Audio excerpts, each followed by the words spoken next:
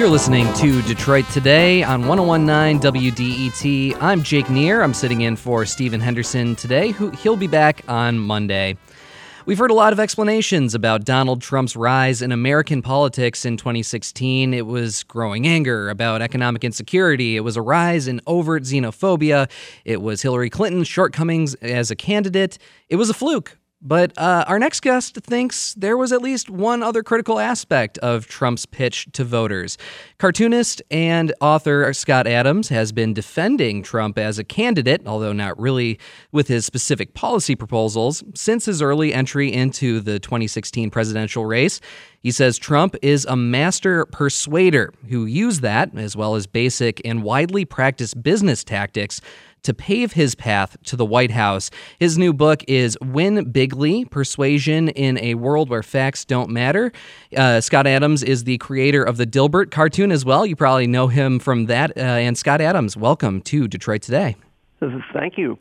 And I wanted to start with a quote from your book here that I thought was really interesting. Now, we want to say right off the bat, you sort of called this. I mean, very early on, that you were saying that Trump would end up winning. And in your book, you say, I also believe that Trump, the master persuader, was going to do far more than win the presidency. I expected Trump to rip a hole in the fabric of reality so we could look through it to a deeper truth about the human experience, and he did exactly that. Scott Adams, could you talk about what that rip in reality that we're now looking through is and what it looks like, in your opinion? Well, I'm a trained hypnotist. I went to school for it, and I've studied persuasion in all its forms for decades as part of what I do as a writer. And I noticed that same skill set in candidate Trump. And one of the things that you learn as a hypnotist is that the normal way of looking at the world is upside down. The normal way is that people are rational people. They look at the facts. They use their logic as best they can. And every once in a while they're a little crazy, but that's the exception. The hypnotist reverses that and says, no, we're irrational as our normal mode, and we rationalize what we're doing in crazy ways. And you see that in what I call the two movies on one screen. You see half the country sees an entirely different movie playing in which there's a monster that somehow got elected. We don't know how. And then the other half says, oh, we got the guy we want. He's kind of funny. He's getting a lot done. We're looking at exactly the same facts. We have the same levels of intelligence on average, completely different interpretations. That's actually the normal way of the world. It's not an abnormal way. And in fact, it pervades everything we do. That's the big switch in perception that I think the world is starting to see. They're seeing that the facts of an argument don't matter to people's decisions. They make tribal decisions and irrational decisions, etc. And Scott, I'll admit that one of the things about your book that really sort of messed with my head is that you're talking about irrationality. You admit that your calling of your prediction that Trump would win was irrational, but then you go on to sort of rationalize that, right? I mean, it's hard to, when we're dealing in irrational thoughts and we're trying to explain what's happening in America, it's sort of, is it a fool's errand in some ways to try to do that? I mean, you would also admit in your book that there are different lenses we could look at this, that maybe you just got lucky, or maybe, that there's so many other explanations to fit. Maybe you helped cause this, coming to conclusions, it seems like, is very difficult based on what you're writing. Yeah, there's always the survivor bias. Somebody was going to be right, and when they were right, they were going to claim it was because they were brilliant. So what I tried to do is to make predictions instead of saying why I was right in the past. And one of the predictions, and I picked unusual ones. So when candidate Trump called Jeb Bush low energy Jeb, I called that the end of Jeb's campaign, and it was because that nickname wasn't just an insult. It was a cleverly engineered linguistic kill shot, as I call it, and it had a lot of technique in it. It used unusual word. It made us reframe him as low energy from what probably you thought was this calm, collected executive type. But as soon as he contrasted it to his own high energy, you couldn't see him as anything but sleepy after that. That's interesting because that is the one nickname that he sort of doled out to one of his candidates that I was sort of less interested in. I think when I think back to the labels that he put on his competitors, it was Lion Ted Cruz, it was Little Marco Rubio. Those were the things that really stuck in my brain. But it's interesting you bring up the ability to contrast himself as being what stuck out to you about that. Was it effective in all those cases? So the other things he does with the other ones is he often puts a physicality to it that you're reminded of. So even Lion Ted has, unfortunately, the kind of face that a director would cast in a movie as the liar. He's just got beady eyes. So even if he doesn't lie, people are going to imagine that he is. Crooked Hillary, you knew that there was going to be future confirmation bias stories coming out about the Clinton Foundation and emails that would make you think, oh yeah, crooked. So these names become sort of catch-alls that absorb all of our confirmation bias and reinforce the point he's making. And he uses a little bit of wrongness, which is a technique as well.